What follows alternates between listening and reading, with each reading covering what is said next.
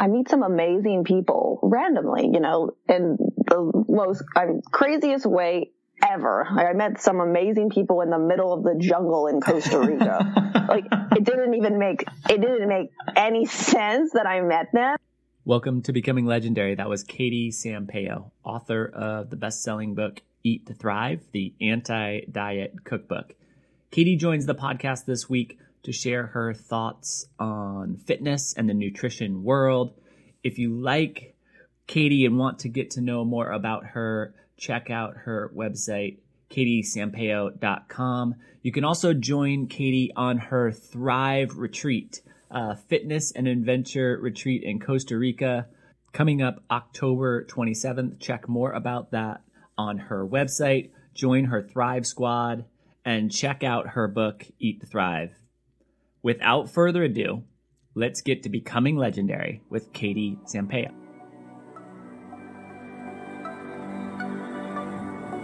There are no gold medals for Down Dog.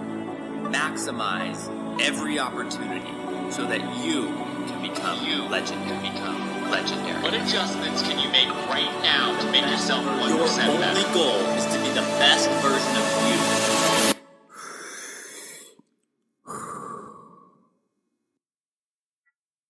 Katie, thank you so much for coming on Becoming Legendary. How are you today? I'm great. How are you? So good. I'm really excited to get to talk to you.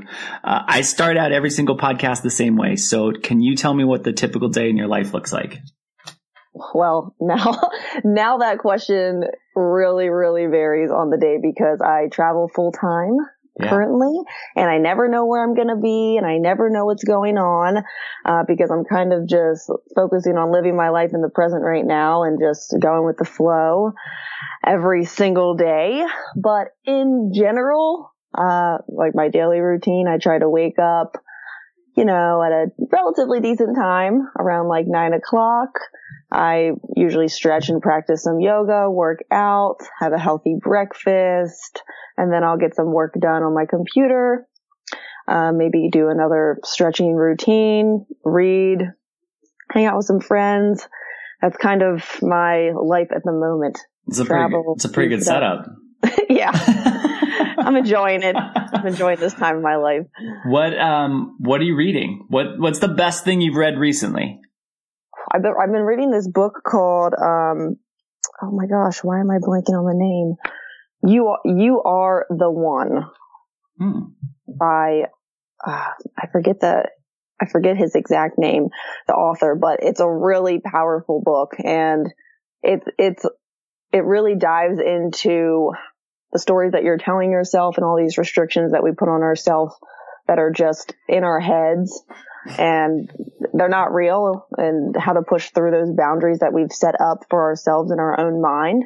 Yeah. So it's a very powerful book. And if you want to read something that's going to inspire you and like get you in a really excited mood every single day, I highly recommend that book. Okay. It does that for me. It's a very powerful concept, right? I mean, I think when you break things down deeply enough, everything that we experience happens in our head, right? Because everybody has their own perspective of how things are happening. So every single thing that happens is created within our mind's capacity to understand and interpret it. It's one of my favorite concepts to dive into. So that sounds like a book right up my alley. Yeah, you should check it out. I will, for sure. It's my second time reading it. Okay. That's always a sign of a really good book. Mm-hmm. Yep. So what are the things, right? You sounds like life right now. You've manifested a life that's really what a lot of people would strive for. What are the things in your current existence that really excite you? Meeting new people. That's like a major thing for me. That's part of the biggest reasons why that I'm traveling so much, is because I just really enjoy meeting new people and learning about different cultures and pushing myself out of my normal way of thinking and in general my comfort zone. And traveling, I've discovered like so many different ways of life and so many different types of people and so many different types of foods, right? All this different stuff that's very different from the norm if I stayed in Maryland and never left. And now I just want to keep going. I want to keep discovering it. It's just opened up this whole new world to me. So where are you going to go? Where are you headed? So, okay, the next leg of the trip is to Costa Rica, and that's in about 1 month from now. And that's for me hosting my fitness and adventure retreat. I'll do that there. And I was there 10 weeks before that to really finalize all that. And from there, I want to travel through South America because I am Spanish and I really want to learn more about my culture and learn how to speak Spanish fluently. So that's going to be the next leg. I'm thinking I'll probably be down there for like 3 months. Okay. Traveling around. No real set plan. I didn't have a set plan last time. I just kind of knew what I was doing the first week and let everything else happen. How do you find those things unfolding for you? Like what are the trails that you follow that end up moving you on to your next adventure when you're on a non kind of guided path? It's really the people that I'm meeting, because I meet some amazing people randomly, in the most craziest way ever. Like, I met some amazing people in the middle of the jungle in Costa Rica. Like it didn't make any sense that I met them. And then it led to me using this person's house for my retreat and becoming really good friends with this person. Cool. And actually connecting with them in Europe. And then they connected me to other people, which is how I, traveled to different parts in Europe through these different connections. And it's kind of like the spider web of you meet somebody and then you just have to be open. And I'm very open to meeting, people and talking to people that I don't know. And it just keeps growing into this giant network. And you kind of I'm the kind of person who I'm not afraid of the unknown, and I'll just go with the flow and go meet someone that I don't know and see what happens. And it works out most of the time. It really, the vast majority of people are so amazing. And it's easy to become tainted because every now and then you run into a bad apple. But when we really think about it, and the unfortunate reality is that our media definitely highlights the bad things that are happening in society. So it's easy to have a skewed perspective. But what the media doesn't cover is that 7 billion people didn't harm anyone yesterday. Yeah, exactly. This is why I don't watch the news. Yeah. To be quite frank, I'm probably the only American who knows nothing about what's really going on in America, because I don't want to hear all the negative stuff about Trump and everything else all the time. Like, it's just negative. Everything's negative. There's never anything positive. And then that really does affect the way you think of the world. And until you're actually out there traveling in it and you really understand that, okay, yes, there are some bad people in this world, but the majority are really giving, loving, caring. And we're blocking that because of all the stuff that we're hearing. Like, it's sad. It's just like, I think it's unfortunate. And I think the news has there's a reason for the news, but I personally have made a choice in my life, to just really not engage with it, because I don't want it to affect the way I think of other things. I want to experience it for myself, make my own decisions. I think more people should do that. I think that the first step is removing, cable, because that should be an easy thing for everyone at this point.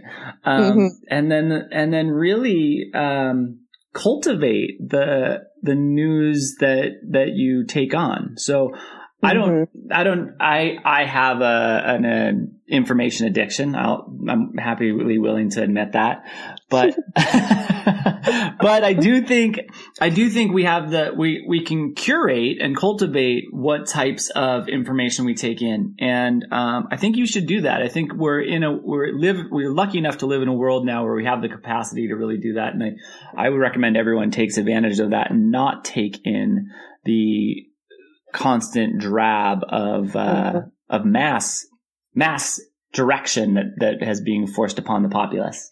Yeah. I agree. One of the things I got really excited to talk to you because of this conversation that I had the other day, and I run into similar conversations pretty frequently, but I want to just kind of lead this in, and then I want to talk about the book that you wrote. So I'm interacting with this woman, and she's telling me about how clean she eats and how it's just like everything she puts in her body is so immaculate and it's perfect and it's so great for her health. And then she tells me in the same sentence that if she ever goes out to a restaurant, she cannot eat any of the food because if she eats any restaurant food, she'll be sick for multiple weeks. And I immediately thought that is not someone who's thriving. That is someone who is really, they seem profoundly unhealthy, because I believe that if our bodies are healthy, they should be able to take on, even if we go and we have junk, our body should be able to process that, detox ourselves and get rid of it. So you wrote a book, an anti-diet cookbook called Eat to Thrive. What does eating to thrive mean to you? It doesn't mean that. That's for sure. I mean, the whole thing is, it's really just understanding how your body reacts to foods and doing what works for you and making sure that you're getting the nutrients that you need. You're feeling energized and vitalized from the foods that you're eating. But if you want to eat a cookie and sometimes the cookie makes you feel vitalized, then go for it. Yeah. Like, it doesn't have to be this perfect cookie cutter plan, because that's how, let's be honest, eating disorders are created. It's really from this perfectionism thing. We can't, go off the beaten path one time, or now we did something bad and we should punish ourselves. And that kind of seems what this woman has created in her mind, that she probably has it so that she might be getting sick for real from this food, because she has such a strong belief in her mind that it's bad for her, that it mentally convinces her body to get sick to punish herself, to punish her for not sticking to this perfect regimen that she has. And that's, let's be honest, that's unrealistic. If you want to, go to a birthday party, if you want to go travel somewhere and try the local foods, most likely it's not going to fit into, and this is something I've really had to, accept traveling so much, fit into your perfect little bubble of what you think you should eat every single day. And that's okay. And I noticed that when I just kind of let go of, I have to really eat like this much protein, all that kind of stuff, right? Like, oh man, a piece of cake, 3 days a week, I really shouldn't do that. And once I just kind of let it go and accepted that, okay, this is what I really am enjoying right now, all of a sudden it wasn't affecting my body. Like, as far as, I didn't gain any weight, to be honest with you. Yes, I got a little bit looser, but really nothing happened, and I wasn't feeling any different, and I wasn't feeling de-energized, and I wasn't having all of the repercussions that you would think would happen if you go off your normal dietary routine. And it really has to do with your mindset around food. And in my book, I'm really talking about the mindset around it and giving people just the straight facts of, okay, this is what fat means. This is what carbs mean, blah, blah, blah. That stuff, that's basic education, but it's okay to not eat extremely perfect, as long as my belief is you just understand what you're eating. You understand how things affect you. Some people can eat bread. Some people can. Everybody's different. Yeah. It's interesting. There's so many things that are interesting about that. One is I can feel how the conversation of diets and food is like a very sensitive subject for people. And I can feel how tiptoeing you're being on that. And I'm going to invite you to just open up and be free. Like, this is just it's a fun conversation. And I think that even if we have completely different perspectives of food, that's fine. Everyone can have completely different perspectives of food. I think that is one thing that I think everyone should be willing to let everyone have, is you can eat whatever works for you. That's awesome. Exactly.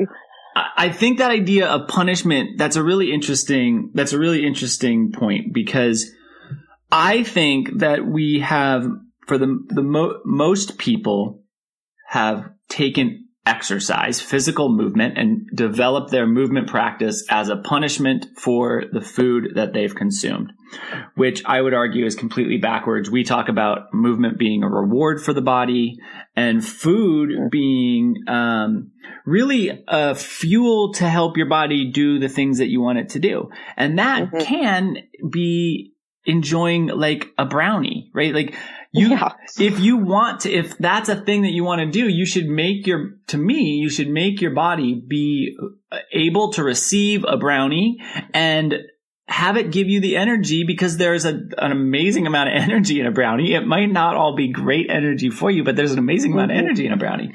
So I think that's just part of the thing that we should all be striving for. How can we make our body give us the things that we want from it?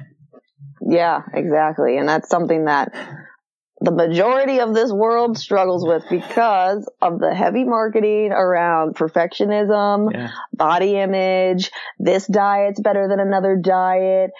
You're bad if you don't do this and that. And a lot of it, I'm a marketing major. I focus a lot on my business with marketing. So I understand that a lot of this is just coming from marketing of other big companies that have the money to afford these big convincing campaigns that make you feel like you're doing something wrong if you don't follow their way of thinking and eating and doing things. And this is why I try not to engage with all the TV crap, with all the sitcoms. Yeah. I don't have cable television. The only thing I watch are series on Netflix every once in a while, and they're very curated, like as we kind of talked about earlier, because it's just a lot of the people that I help eat healthy through my business and live a healthy life. Mainly we're just talking about their mindset the entire time.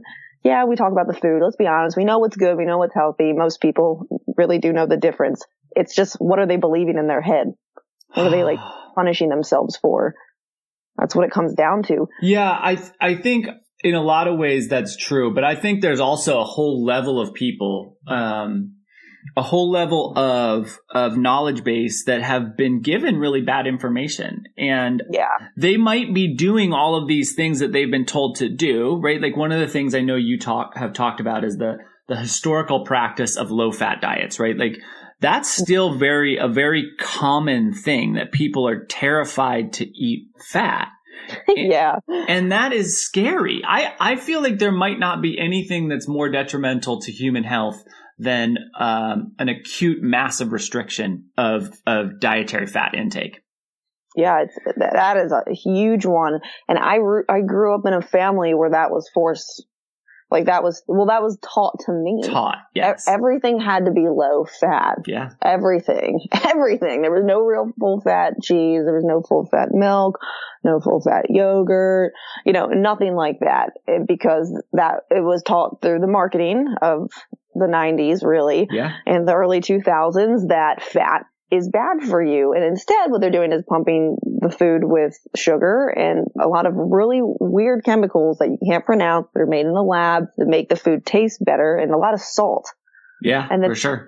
People are not feeling good. People are feeling really like low energy. They're doing energy dips when they're eating like this. And it's because, number one, fat is fuel. Fat is our biggest energy source. Most nutrient-dense food source there is, period. Without a doubt. You're 100% right. It is, and we need it. And we need it for our brain to function optimally. People that don't consume any fat, they have memory loss. Yeah. Like early in their lives. That's a problem. Like, we need it to survive. And I'm glad now that there does seem to be a lot of, new mindsets around it, with people understanding that, we have like the MCT oils, the coconut oil, all the fats are becoming very trendy now, which I think is a good thing, because at least people are eating it now. And it's starting to just now, go away from that old school mindset because of all the studies that are coming out. It's becoming more like massively known through the media, which that I think is a really great thing, because it's scary to see, when a woman loses less than 8% body fat, you lose your period. Like your body literally starts to shut down. And that's a scary and a super dangerous road to go down if you want to live a long life, if you want to actually have a life full of vibrancy and being able to remember your memories, right? You need to make sure you're consuming the right amount of nutrients, and that involves fat. Yeah.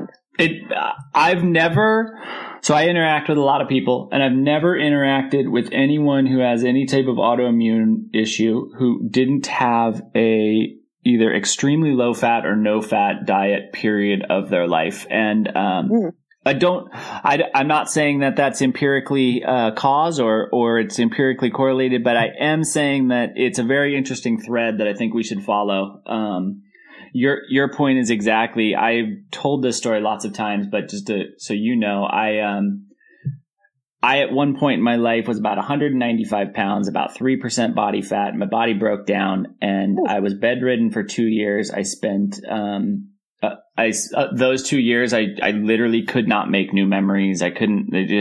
My brain stopped working, my body stopped working. And, it's a very interesting thing. I think it's frustrating to see people, following that same thing. And, it's really frustrating because where your parents were telling you to eat low fat, I forced the low fat, no fat diet upon my parents, and now I can't get them out of it. So, I broke the camel, the horse, whatever, the cart, they're all broken and just smashed up right now.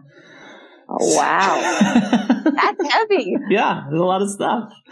What are the most common, all right, so we talked about fat. What are the most common misconceptions around food that you run into these days? Well, fat, that's still stuck in a lot of older people's mindsets. Yeah. The whole carb thing, that's another thing. Yeah. Everyone's like, in general hops on this no carb thing, but no one understands. And this is what I teach in my book, that carbs are in everything. They're not just in bread. They're not just in things that are made from grainy, starchy stuff. Like, a banana, for instance, is loaded with carbs. Yeah. Super high carby food. Same with avocados. But so like the whole misconception behind that is frustrating for me because people then, instead will eat a ton of fruit to supplement, thinking that they're, doing okay. And they're actually, to be honest, to have the energy that they want and to have the body that they want, they're eating too many carbs, but it's because of a lack of education with really understanding what a carb really is. Carbs are super important. They're in everything, as I stated, but again, it's just understanding like what's really in food. So that's something that I find that a lot of people don't really understand, is that carbs are not just related to bread and crunchy, salty things. Yeah, no, like it's in good stuff. It's in good stuff too, but you just got to figure out the balance that works for you. And sugar is the other thing. I love sugar. I'll just that's my thing. I love it. I know I do. I love dessert. I will eat a dessert over a thing of French fries any day of the week. Period. That's what I crave. But a lot of people don't really seem to understand just how much sugar is in almost every single thing that we buy, and how to really identify it properly on a nutrition label, which is something that I really teach about, because I had no clue about this stuff like 10 years ago. I had something very, very funny. I was going through my old stuff from school, and I guess I took a home ec class in middle school, and I was documenting my food, like everything that I was eating for a week. I was horrified. I mean, it was so bad. I mean, I cannot believe, but this is just because this is what I thought was okay. I would have an orange for breakfast with a Pop-Tart and an orange juice. Yeah. That was breakfast, right? Yeah. Then we go on to lunch. About 4 Oreos, maybe like a peanut butter and jelly processed sandwich, because all that stuff was processed. And then I'd have maybe chocolate milk. and if you see how much sugar is in everything I'm saying. Yeah. And then like for dinner, I'd probably have like a spaghetti, white flour, no nutritional value, with a jar sauce, which the jar sauces are typically loaded with salt and sugar, and another milk, which milk usually has a lot of sugar in it, actually, and people don't know that. And then I'd have a dessert. And I'm not even kidding. And maybe even there was a soda thrown in, and I was like horrified, because I don't at this point in my life, I don't even remember eating like that. Yeah. Like, that's insane that I feel like that I could eat like that and I'm alive right now. And I'm not overweight or obese. Like, how did that happen? Because I'm like, wow, that's crazy. And it's so much sugar and it's so much processed stuff. And that was, my mom was feeding me that stuff really thinking that it was good for me. Yeah. Like, really, like, there was no bad intention with that. Of course she doesn't want to make me unhealthy. Of course she doesn't want to, like, you know, get me fat. You know, this is just what she was taught. What they're told, yeah. It's what we were all told. Yeah, like I feel like the time that I grew up in the 90s, that was like the most heavily, like, people ate the most processed food in America then. Yeah. Because, like, I just remember all my snacks were all processed Dunkaroos, Chef Boyardee, juice packs or whatever, like, and it's all just sugar and carbs and processed stuff. And it's just, like, amazing that, you know, that used to happen. And one of my big missions with what I do for a living is to educate people on this stuff. Because in that case, it's just due to a lack of education and really understanding how to read the nutrition label on these types of products that may be convenient, but might not be the best thing that for us, because they're not going to make us feel good most of the time in the end. Yeah, maybe every once in a while, but that menu I was eating was every day. You know, luckily I was a child, so I'm just full of energy anyways, but as an adult, if I was to eat that way, I think I would be highly depressed. I would be overweight. I would be insecure. I wouldn't feel good about myself. I wouldn't feel good in general because. Yeah, you definitely have systemic inflammation. You definitely had blood sugar issues. I mean, there's no way we can put that amount of sugar in our body and not create some biomechanical problems with our processes. That is, it's very scary. And I think the scariest part of all of it is that it came from the information we were told. So it wasn't like people just started doing this. They were doing this because they thought it was the right thing to do.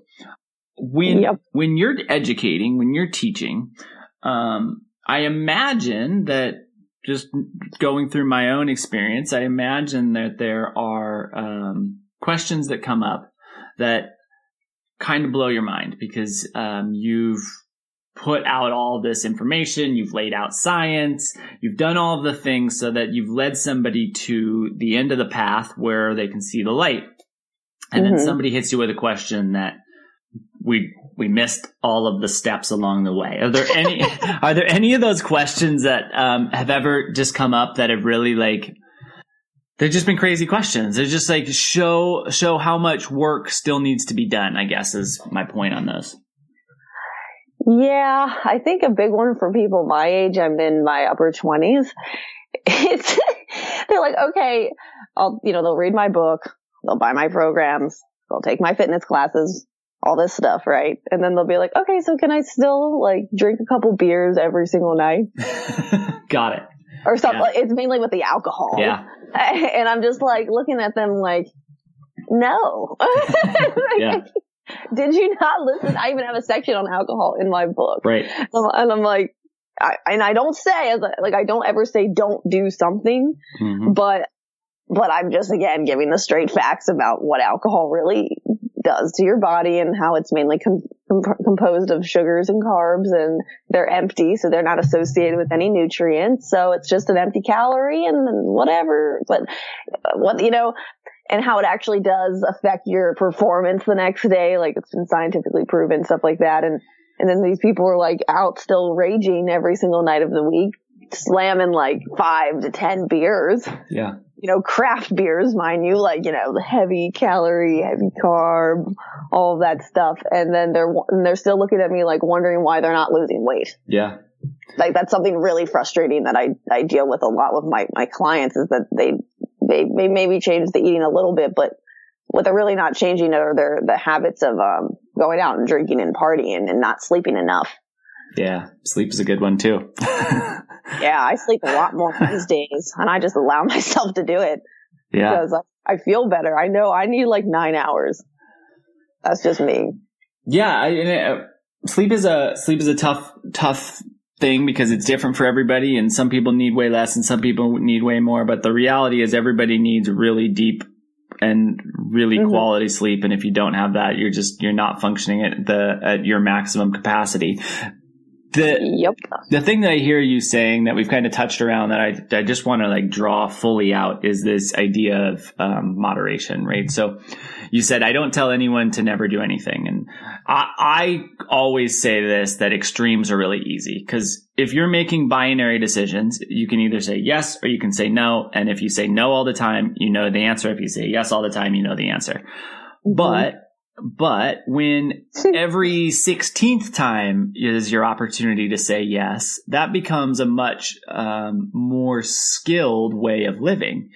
And it sounds like you found a moderation perspective that works for you. How did you get to the point where you can trust yourself to have a cookie and know that you're not going to have a cookie for the next 27 days in a row? Yeah, so it didn't used to be that way. Yeah. I actually used to be, really strict. Yeah. About 3 years ago, and I was like probably like the most aesthetically ripped looking that I've ever been in my life. Yep. And then I went to Bali and Thailand. For 2 months, and I wanted to actually live life a little bit, because before that I was in my normal routine. It's very easy when you're in your normal routine to be in control of things a lot more, to say no to the cookie, to say no to the drink, for instance, because you have your normal routine. You might have to get up for work, blah blah blah, right? Yeah. It's in the unpredictable situations where it becomes really a challenge to control yourself. So I kind of like went from super extreme to, as we just talked about, completely opposite. Yeah. The other direction, like just eating anything and everything for 2 months. Then I came back to the United States. I was like, all right, that's not going to work for me anymore, and really evaluated how I was feeling. I didn't feel guilty for what I did those last 2 months, but I realized that I saw my extremist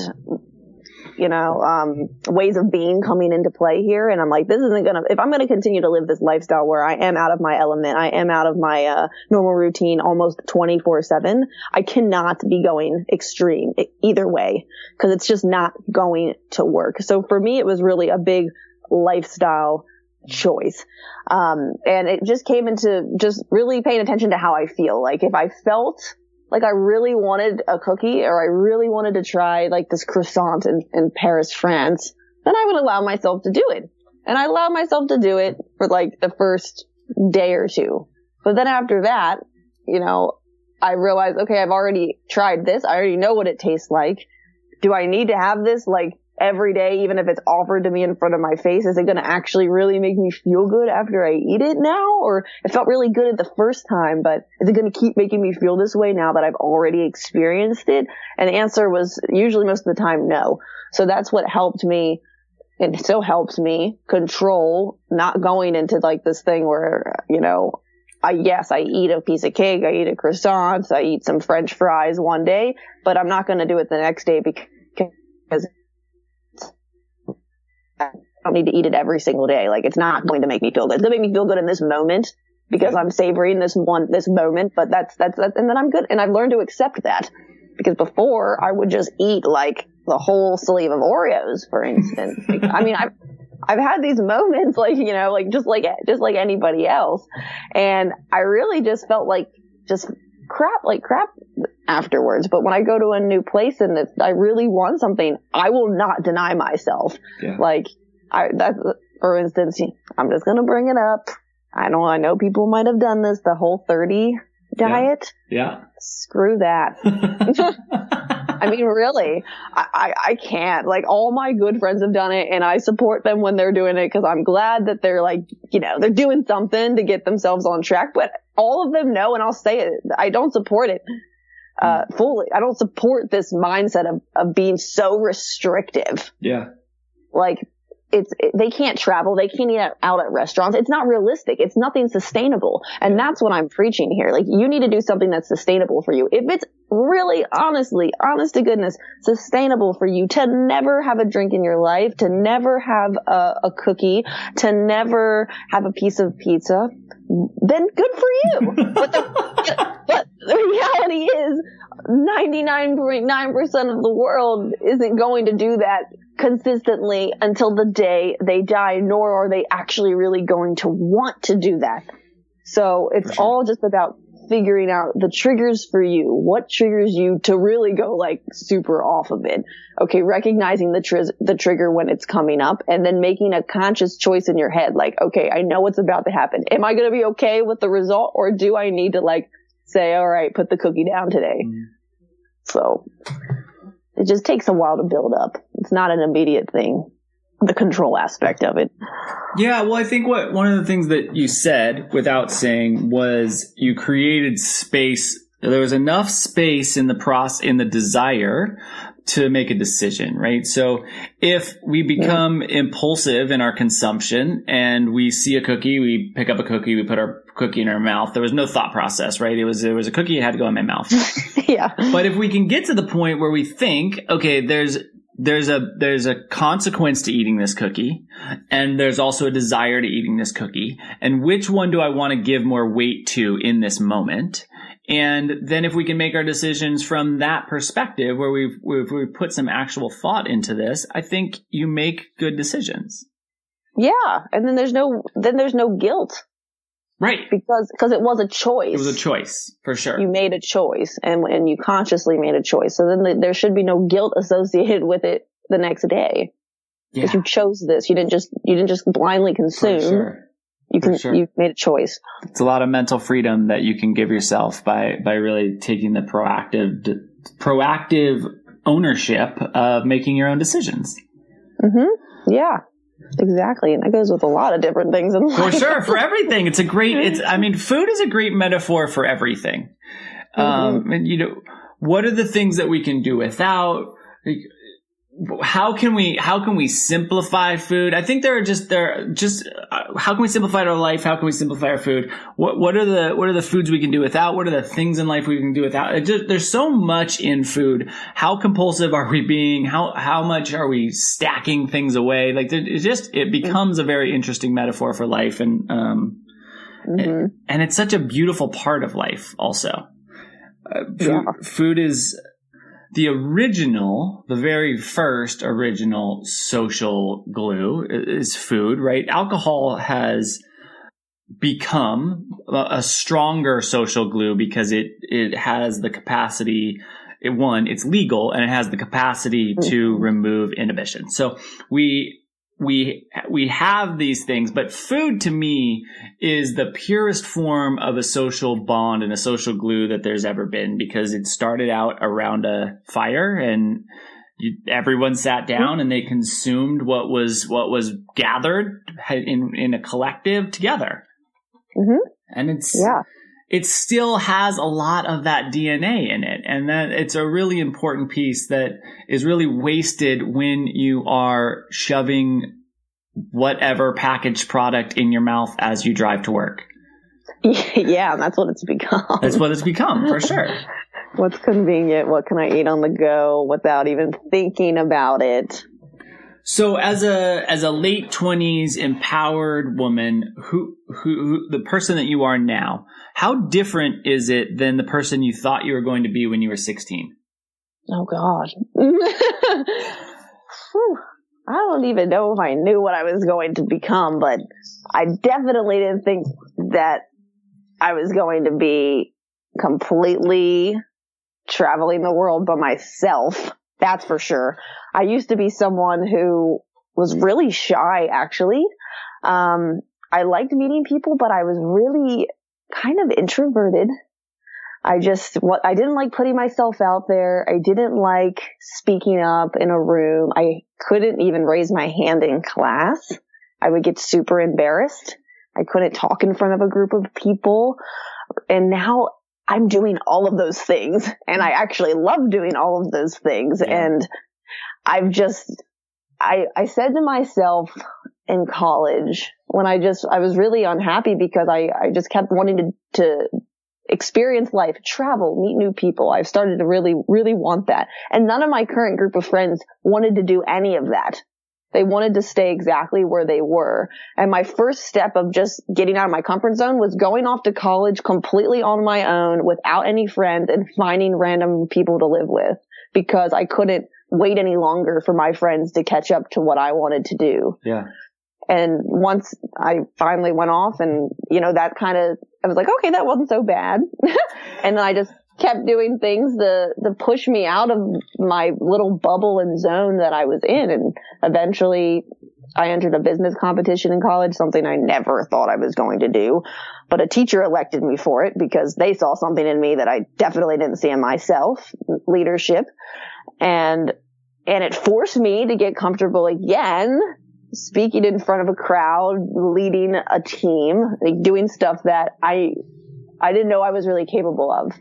Yeah. And it's just like little moments in my life have just kept pushing me to this point where now I'm totally independent. I own my own company. I started it 3 years ago. I wrote my own book by myself without a publisher. I'm traveling the world now by myself without a plan. And I'm totally loving life and okay with it. But when I was 16, I'd probably laugh. Like, there's no way that's happening. Like, there's no way in hell.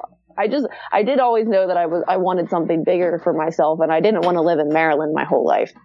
That's something I've always known. I just had no clue what was really going to happen. I thought I was going to be like a fashion designer or a professional tennis player or, yeah. or something like that, and none of that happened at all. Because life, you really just can't control what's going to happen. It's going to take you in the direction that it's going to take you in, and you might not like it at first, and it might make you super mad, super angry, super sad, super uncomfortable. There's going to be a mixture of emotions. And then when you go through it, you can then be like, wow, I really believe in destiny and fate, all that. And I believe that everything happens exactly the way it's supposed to happen, no matter how much it sucks when it's going on. You end up where you're supposed to be in the end, because there's no other place than now. Like, you have to just enjoy what's going on in your moment of life as it's happening. Too many people focus on what's happening 10 years from now. Too many people focus on all the stuff that happened 10 years in the past. But none of that stuff matters. You can't control it. You can only control what's happening right now in this exact moment. And that's what I've started to really focus on, instead of like, 10 years from now, I want to make sure I'm married with kids, have this much money, whatever. I don't even think about it anymore, because I don't want to have anxiety and worry about something that might not even happen. Life might have a different path for me to take that I haven't even, it's not even in my awareness yet. And I've learned that that's fine and that's okay. And it can be scary, but you have to let it go sometimes, and just in order to move forward. Yeah, for sure. All the time. Like, if you get, I talk about these things as anchors. So I say that we can anchor ourselves to the past, or we can anchor ourselves to the future. And if we're always holding on to anchors, we're not going to progress to where our capacity could have taken us.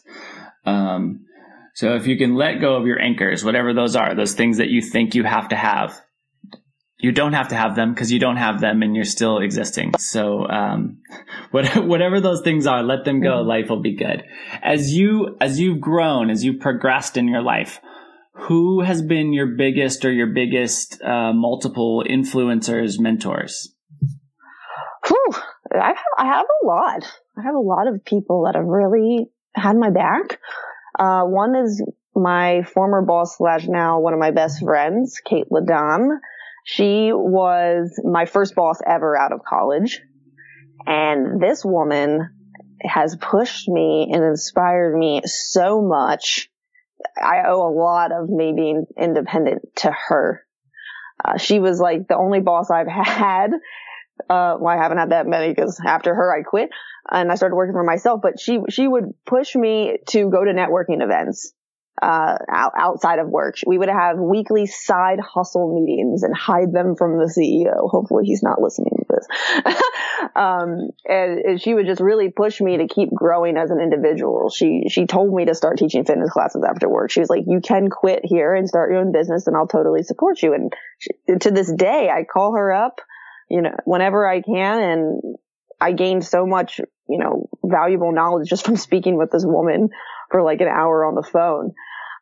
So she was a big factor for me, just I think being so independent and being fearless with taking on my life the way I want to take it on. And my uncle was another really big factor because he's a very business savvy guy, and he was pretty much like a second dad to me and took me under his wing when I was in college with me interning for him, and always trying to help me out in any way that he can with his business connections and with supporting me with whatever endeavor, crazy thing I was about to do. He's always been someone that, believed in me and supported me and told me that I could do it. Even when other people were telling me, this is stupid, why are you doing that? Like, you should be doing something else, blah, blah, blah. He was someone that always had my back. And I think that it's really important to have people like that in your lives.